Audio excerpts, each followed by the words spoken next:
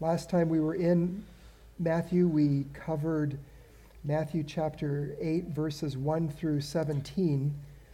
And just by way of reminder, this is the passage in Matthew's account of the life and ministry of the Lord Jesus Christ that takes place right after the Sermon on the Mount.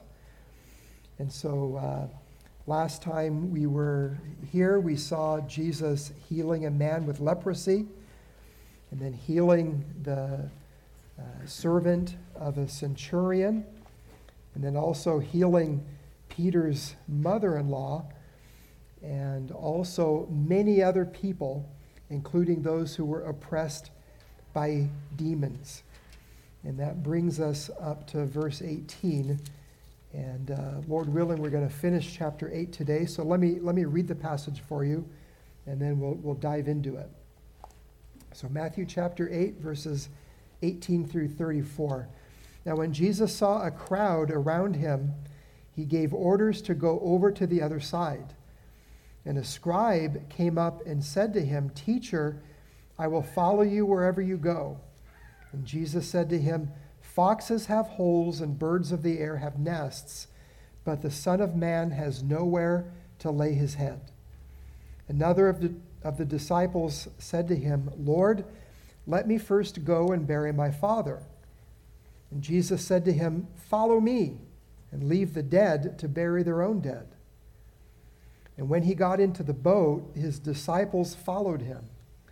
And behold, there arose a great storm on the sea, so that the boat was being swamped by the waves, but he was asleep. And they went and woke him, saying, "Save us, Lord, we are perishing." And he said to them, "Why are you afraid, O you of little faith?" Then he rose and rebuked the winds and the sea, and there was a great calm. And the men marveled, saying, "What sort of man is this, that even winds and sea obey him?" And when he came to the other side, to the country of the Gadarenes, 2 demon-possessed men met him, coming out of the tombs, so fierce that no one could pass that way. And behold, they cried out, "What have you to do with us, O Son of God? Have you come here to torment us before the time?" Now a herd of pigs was feeding at some distance from them. And the demons begged him, saying, "If you cast us out, send us away into the herd of pigs." And he said to them, "Go." So they came out and went into the pigs, and behold, the whole herd rushed down the steep bank into the sea and drowned in the waters. The herdsmen fled, and going into the city, they told everything, especially what had happened to the demon-possessed men. And behold, all the city came out to meet Jesus, and when they saw him, they begged him to leave their region. So, last time we saw Jesus displaying his divine power through healing people and through casting out demons. Before that, we saw his divine power in his teaching. And in this passage for today that I just read, we're going to see more of Jesus' divine power on display. And taken together, this whole passage has as its theme what is addressed specifically in verses 18 through 22, and that is the cost of following Jesus. But as I'll point out to you as we get there, the whole passage hangs together because the whole passage is dealing with the issue of discipleship. And so, yes, there's a cost of following Jesus, but the reality is Jesus is worth that cost. So that's our theme for today, the cost and worth of following Jesus. So first of all, we'll look at verses 18 through 22. that emphasize to us that there is a cost. There is a cost to following Jesus. So once again, now when Jesus saw a crowd around him, he gave orders to go over to the other side. This is our opportunity to get our bearings again in terms of the geography. So this is a map of modern day Israel. By the way, this is the Gaza Strip, where all of the turmoil is taking place right now. Modern day Israel goes all the way up here. And you'll notice that up here to the north, bordering the modern nation of Syria, is the Sea of Galilee. And that's the scene of this phase of Jesus' public ministry. So here's Capernaum, and the Mount of the Beatitudes, as it's called, the mountain where he taught the Sermon on the Mount, was about a mile northwest of Capernaum. And he's trying to come down, and he's trying to go to the other side of the Sea of Galilee.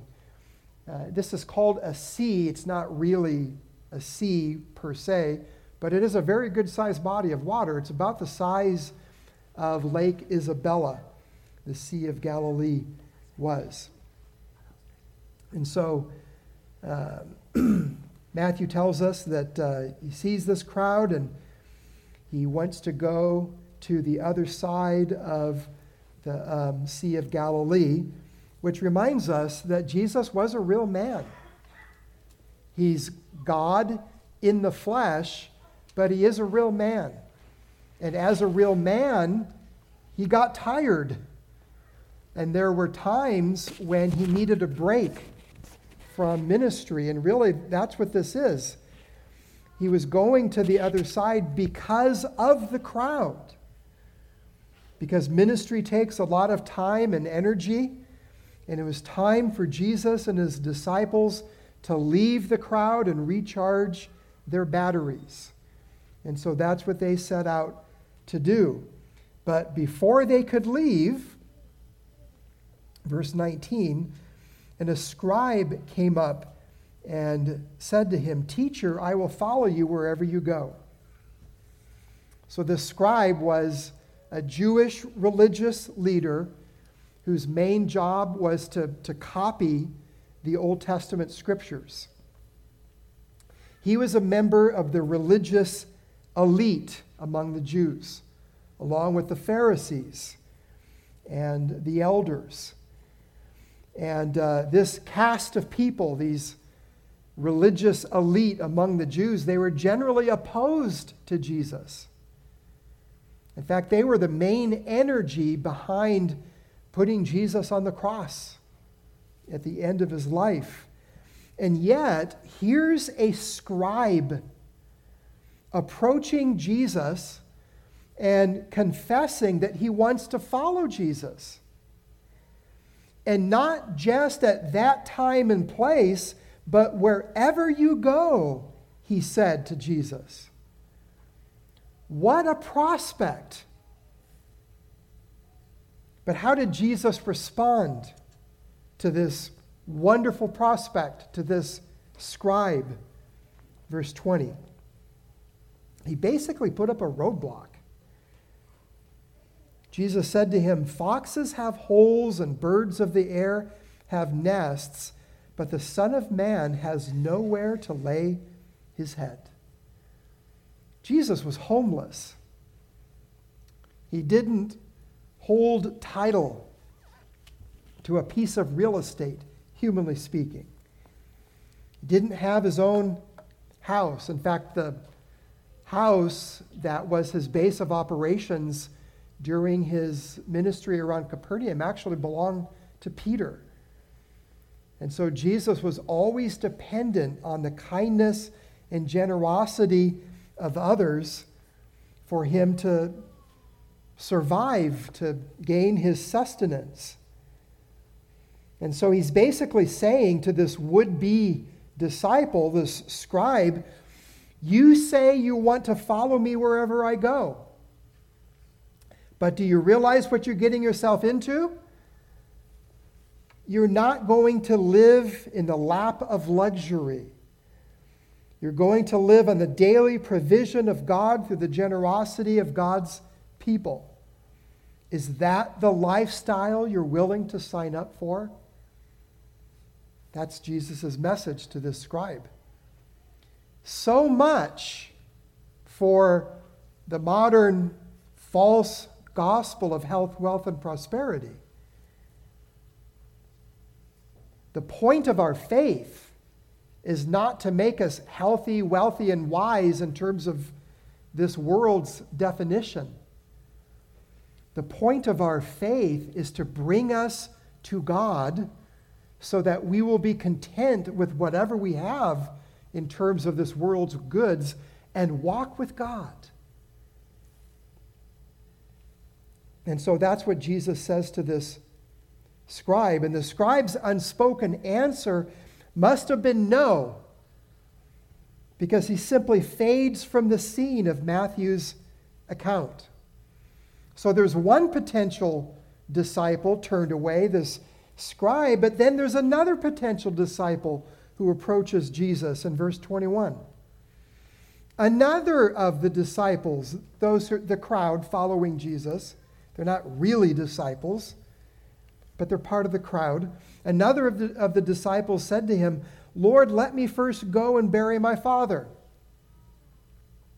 And that seems like a reasonable request. And it is a godly thing to honor your father and your mother. But this is a loaded question from this man. Because in Jewish culture, there was a lot that went behind this, including a lot of time. For one thing, this man's father wasn't even necessarily dead yet. Maybe he was terminally ill. Maybe it was just obvious that he was approaching the end. And so this question very well could be, let me go to my father and be there with him until he dies, whenever that is. And then also, funerals were often a protracted event.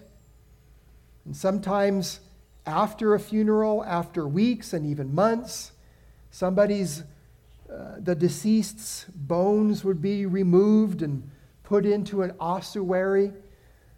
And so that whole time-consuming process is bound up in this question, let me first go and bury my father. And Jesus knows what's in this man's heart, and he knows what's motivating this question. And what's motivating the question is not God-honoring respect for his father. What's motivating this question is lack of commitment to Jesus, under eagerness, if you will. That's what's motivating this question. And that is what Jesus targets with his answer. In verse 22, Jesus said to him, "Follow me and leave the dead to bury their own dead." He gets to the heart of the matter, Jesus does. And this is a reminder that there's no higher priority, no greater urgency in life than following Jesus and committing yourself to his kingdom. No delay is worth it. But Jesus calls us to follow him right now without delay. So, an example passage of the cost of following Jesus. There's more on the subject in other places of the Bible, but we'll leave that here for now. There is a cost. So next, in verses 23 through 27, we have Matthew's account of Jesus calming a storm, where Jesus shows that he is Lord of nature. Jesus is Lord of nature. Notice verse 23. And when he got into the boat, his disciples followed him. So now Jesus finally gets into the boat. That's what he's been on his way to do.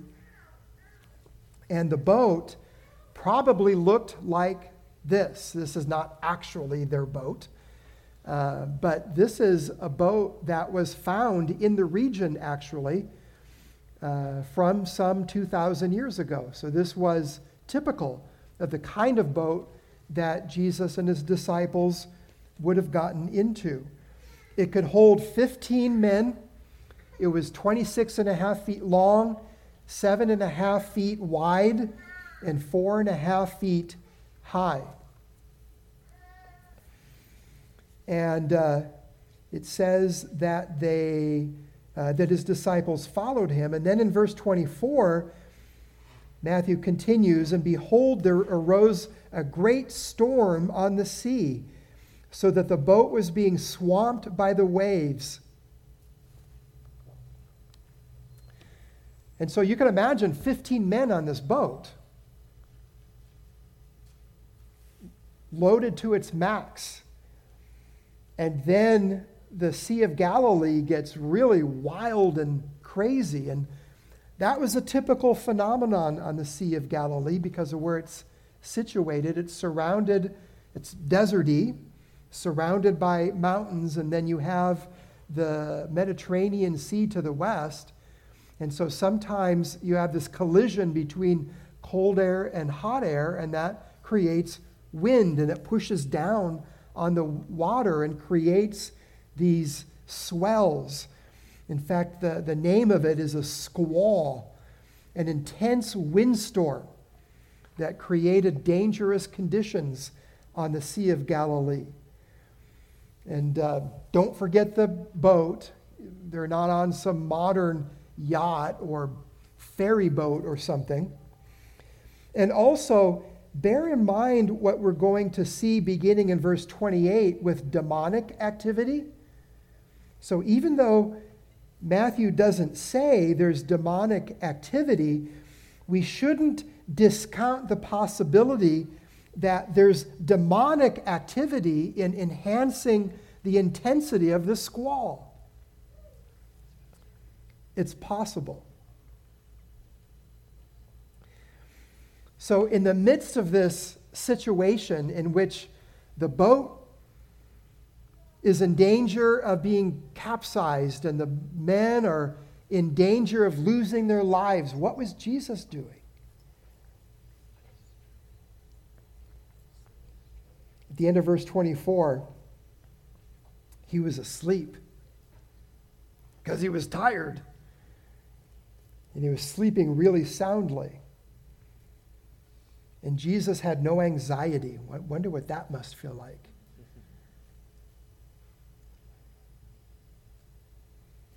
Well, the disciples were scared.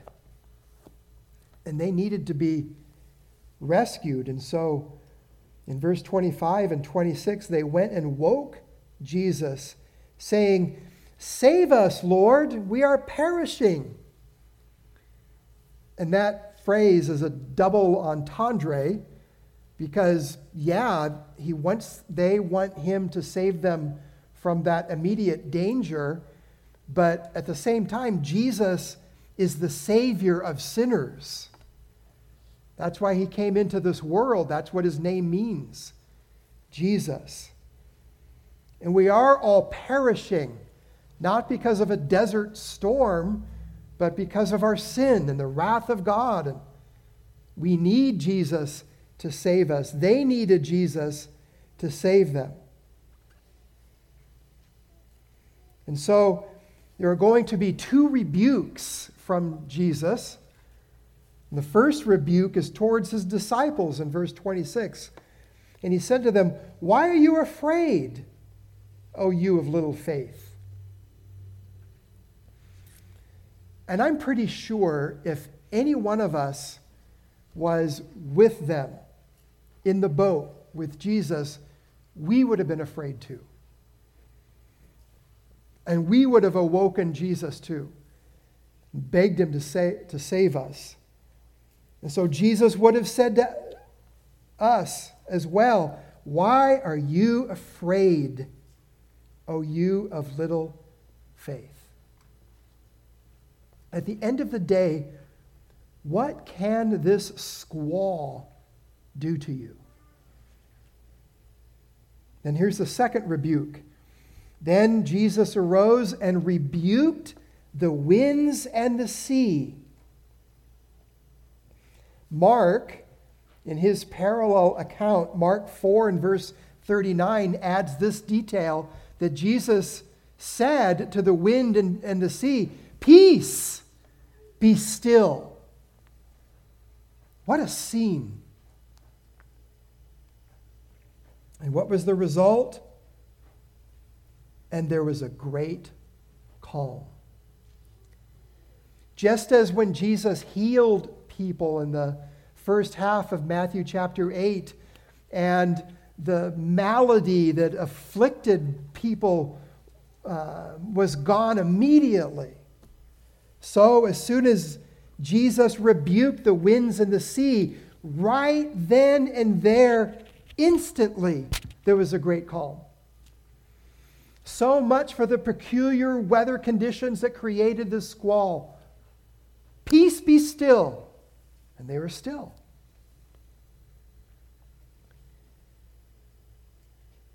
So no wonder in verse 27, the men marveled, saying, "What sort of man is this, that even winds and sea obey him?" Mark adds this detail. They were filled with great fear. And Luke, same thing. They were afraid and they marveled. Why were they afraid? Well, now they were no longer afraid of capsizing in the boat and perishing in the Sea of Galilee. Now they're afraid of Jesus.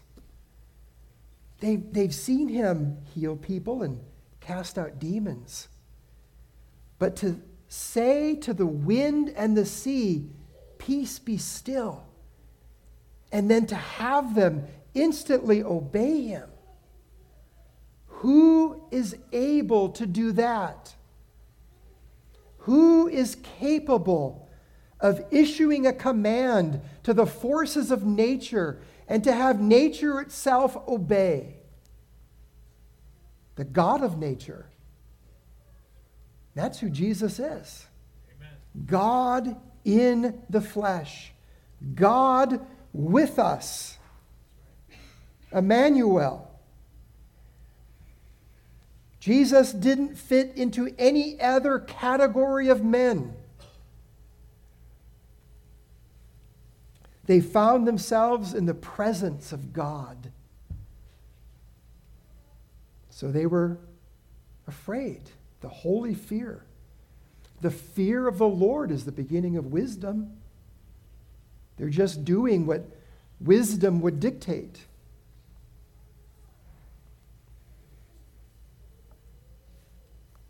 So Jesus is Lord of nature.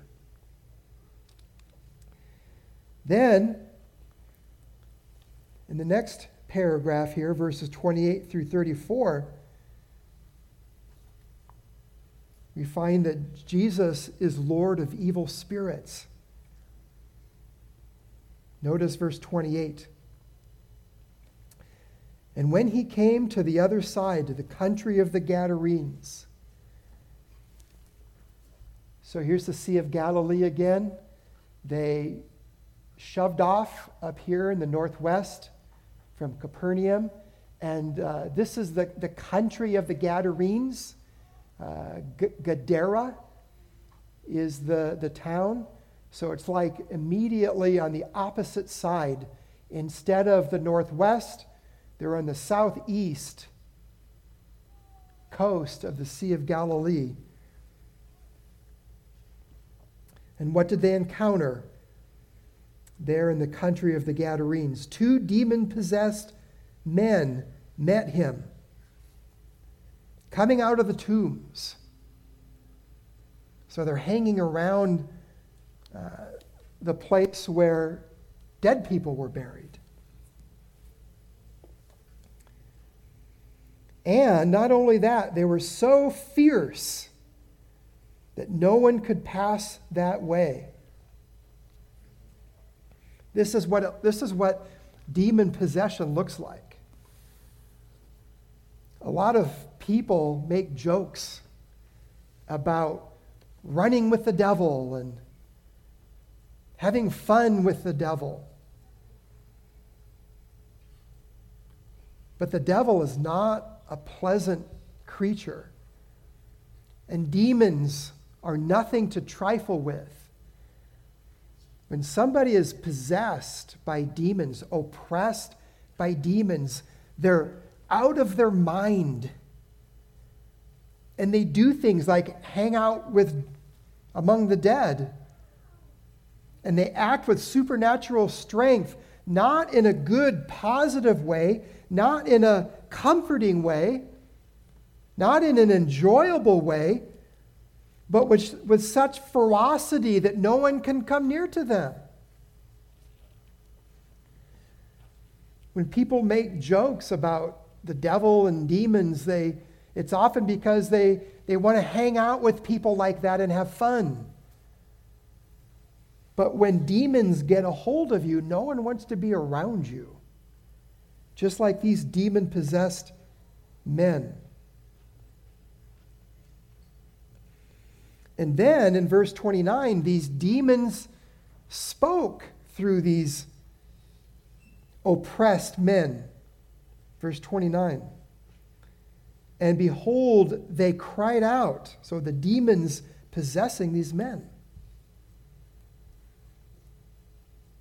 What have you to do with us, O Son of God?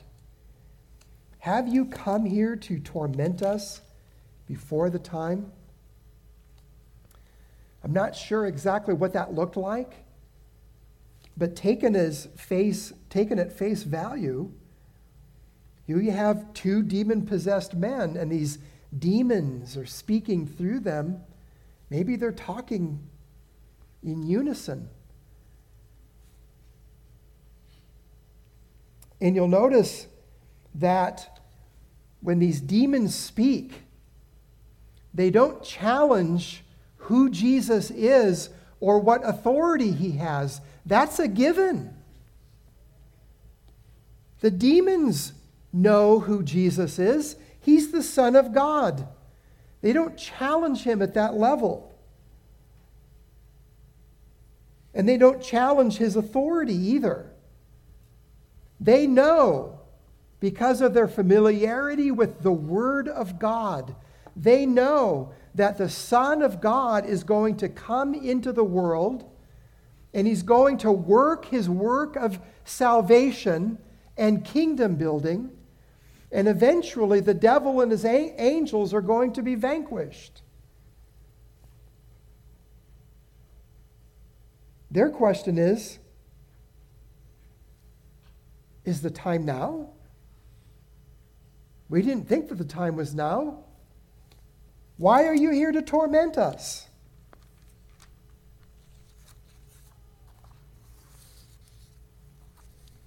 This reminds us, by the way, that knowing who Jesus is, and even knowing some things about Jesus, isn't the same thing as being saved. James wrote, James 2:19, you believe that God is one. You do well. The demons also believe in that sense and tremble. What makes the difference between being unsaved and saved is not facts about Jesus, but faith in Jesus. Amen. Trust in Jesus. Love for Jesus. The devil and his angels know a lot of facts about Jesus. More than us, I venture to say. But one thing that the devil and his angels will never do is trust Jesus, willingly obey Jesus, love Jesus. That's what separates the so-called faith of demons and saving faith. And we're called to have saving faith in Jesus. Well, what happens next? Back to Matthew chapter 8 and verse 30. Now a herd of many pigs was feeding at some distance from them.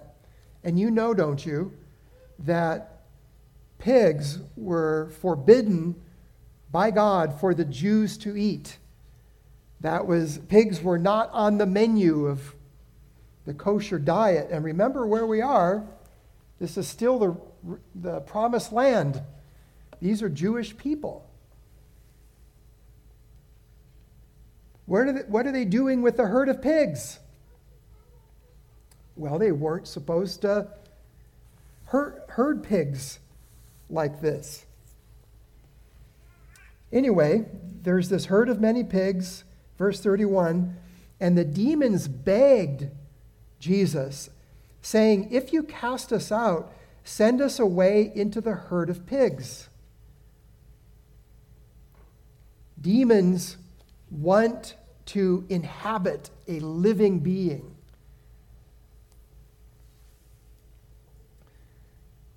And verse 32, Jesus allowed them. He said to them, "Go." So they came out and went into the pigs. The demons did. They came out and went into the pigs. And behold, the whole herd rushed down the steep bank into the sea and drowned in the waters. So much for the unclean pigs.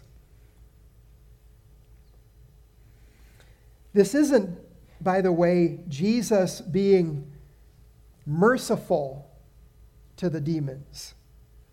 It's Jesus demonstrating his power over the demons.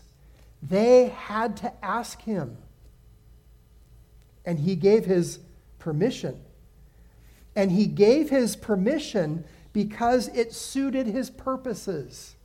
It wasn't because he's trying to be good to the demons. It suited him. And how did the people of the Gadarenes react? The herdsmen fled, and going into the city of Gadara, they told everything, especially what had happened to the demon-possessed men.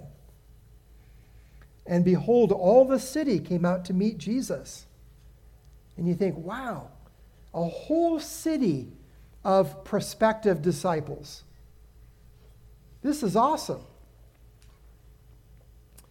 But when they saw him, they begged him to leave their region. And this is a reminder, a sobering reminder, that people are not naturally drawn to the holiness and power of God. People want a God that they can manage, that fits into a box, cage. But a sovereign and holy Messiah like Jesus, who's beyond man's ability to tame, is more than most people can handle, including these people. They had a glimpse of the real Jesus, not the action figure, the real thing. And they wanted to have nothing to do with him. This goes against the philosophy, by the way, of Sigmund Freud, the father of modern psychology, and other atheists like him, who believed and wrote that people invented the idea of God to try to tame nature. But the Bible teaches, see Romans chapter 1, the Bible teaches that men invented false religion to try to tame God. But the real God is untamable. The real Jesus is unmanageable. He's sovereign, he's powerful, he's holy. And he didn't come to mess around, but he did come to save sinners like us from our sins. So that brings us to our main takeaway.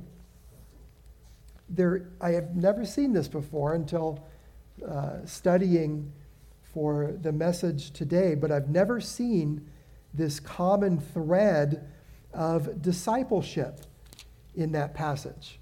It's a little bit more obvious in verses 18 through 22, this cost of discipleship, the cost of following Jesus. But notice how after Jesus puts up these roadblocks to these would-be disciples in verses 18 through 23, then his actual disciples follow him in verse 23. And then when he gets to the other side of the Sea of Galilee, here's a whole city coming out to meet Jesus, only to refuse to follow him. So that's the overarching theme. And what pulls it all together is, yes, there is a cost. Yes, it's true that many people realize who Jesus is and what he's all about and want nothing to do with him. They count the cost and they say, no, thank you. Jesus, stay away from my life. But the teaching of the Bible is that Jesus is infinitely worthy of our devotion, of our faith, of our trust, of our following him. Yes, he wants us to count the cost, but he is worth it. Amen. He's worth the cost.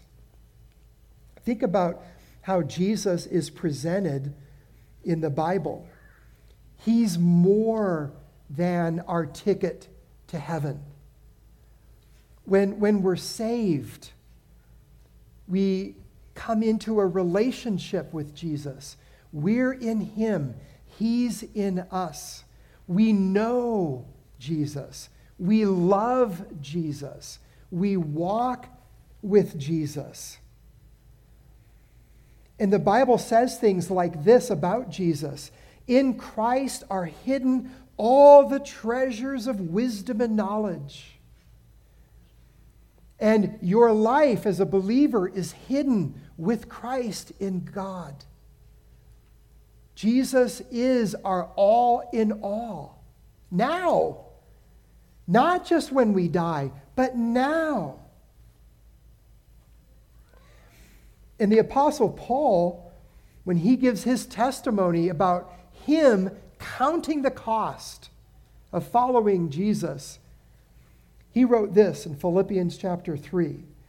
But whatever gain I had, I counted as loss for the sake of Christ. Indeed, I count everything as loss because of the surpassing worth of knowing Christ Jesus my Lord. Jesus is our Savior. Jesus has power over nature itself. Jesus has power over evil spirits. There is nothing or no one who can hold Jesus back from giving us meaning and purpose and fulfillment and true joy in this life and the life to come. There is nothing, in other words, in all of creation that can separate us from the love of God in Christ Jesus. Yes, there's a cost, but Jesus is worth it. Amen. Let's pray. Lord, we thank you for our great Savior. We thank you for all that Jesus is and all that he has done for us. And we pray, Lord, that those of us who name his name and who do know him savingly, Lord, help us to think of Jesus as being more valuable than we have thought of before. Help us to love him more, to treasure him more, to obey him more. And we pray, Lord, for the unsaved among us, that you would open their eyes to see the emptiness of life without Christ, the emptiness, the vanity of all that this world has to offer. And we pray that many, would turn to Jesus for salvation in this life and for eternity. We pray in Jesus' worthy name. Amen. Amen.